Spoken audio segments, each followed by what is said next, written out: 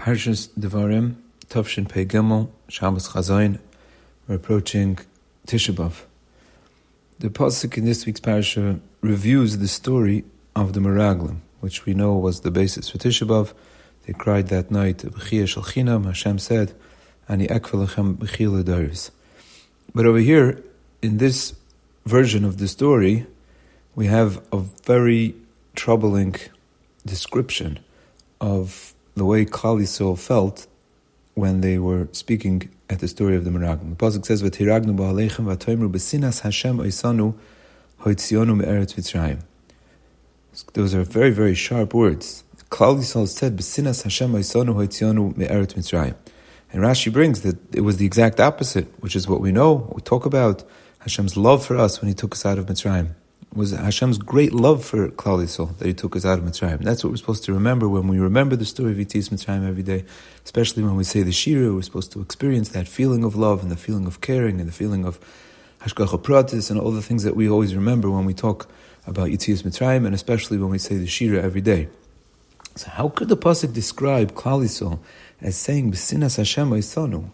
How did they come to that conclusion?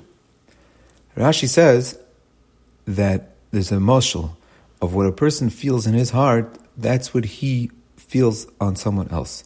So Rashi is really flipping it around. The pasuk says that they said that it was Sinas Hashem, Chas v'shalom.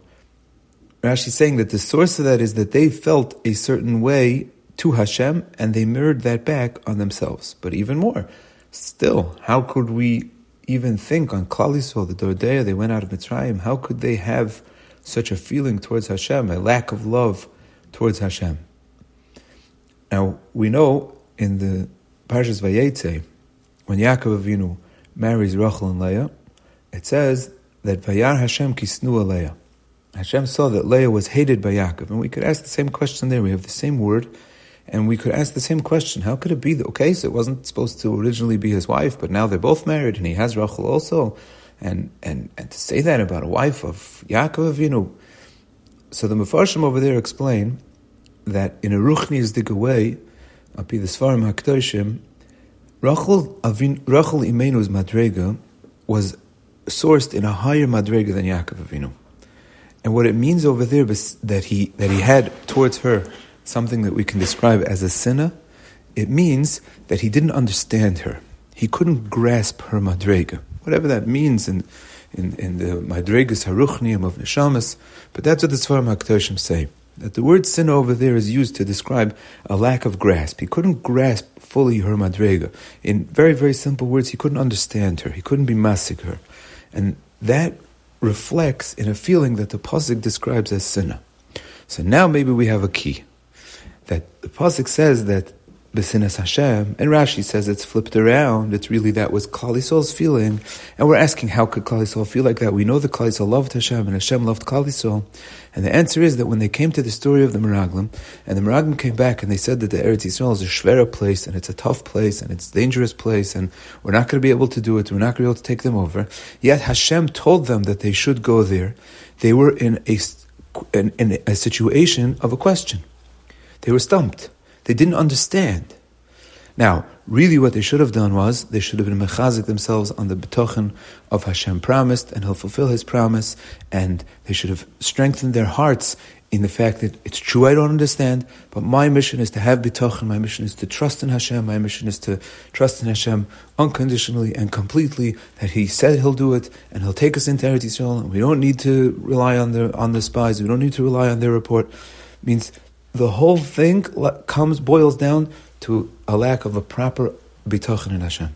If they would have had a proper trust, then they wouldn't have been scared. If they wouldn't have been scared, then they wouldn't have had lack of understanding. And the lack of understanding is described in the pasuk as B'sinas Hashem Oisanu. And that, say Chazal, was the source of all of Tisha B'Av. So it comes out that the source of all of Tisha B'Av is this feeling of panic, and this which is sourced in a lack of understanding. It's not my chiddush to say that the source of all Tisha B'Av is a lack of bitachon, because the pasuk says, the Chazal say that the source of Tisha B'Av is the story of the Meraglim, and everybody knows that the story of the Meraglim was a lack of trust in Hashem. If they would have trusted in Hashem, He's going to take them into Eretz Yisrael and not listen to the report of the Meraglim. then they wouldn't have had a Tisha B'Av. But here we're coming on to the translation of the word sinna is giving us a little bit more of a deeper clue. That there's a lack of understanding. Sometimes a person sees things in the world and he just doesn't understand them. They're so puzzling. They're so questionable. They just bring about this feeling like I don't know what's doing, and how could I trust when I don't know, and everything looks so bleak, and everything looks so the opposite of what I expect, and it brings about this a panic, and B, this sense of lack of understanding, which is fine. A person is allowed to not understand, but the feeling that comes out of that shouldn't be a feeling of richuk. It shouldn't be a feeling of I don't understand and therefore I'm distanced, which is described as sinna, but rather it should be I don't understand. It's true I have a question, but I'm mechazik instead, and I'm mechazik my bitochen, and I strengthen myself, and I know that the Eibishter promised, and the Eibishter is going to do, and just like he promised originally, he's going to take us into Eretz Yisrael, and they were supposed to have bitochen on that. Hashem promised through the Nevi'im that he's going to take us out of this galus, and if that's what we hold on to, and we ignore all of the questions, and we ignore all of the things that make us lack understanding, which could be translated chalila into some sort of a negative feeling in our hearts, and we strengthen our ahavas Hashem. We strengthen the fact that Hashem loves us. Hashem is our Father. Chodesh Av, the word Av means Father. It's the Chodesh that we're supposed to try to deepen our sense of a feeling of Hashem's love to us and our love to Hashem, and that's really the closeness that we can develop on Tisha B'Av.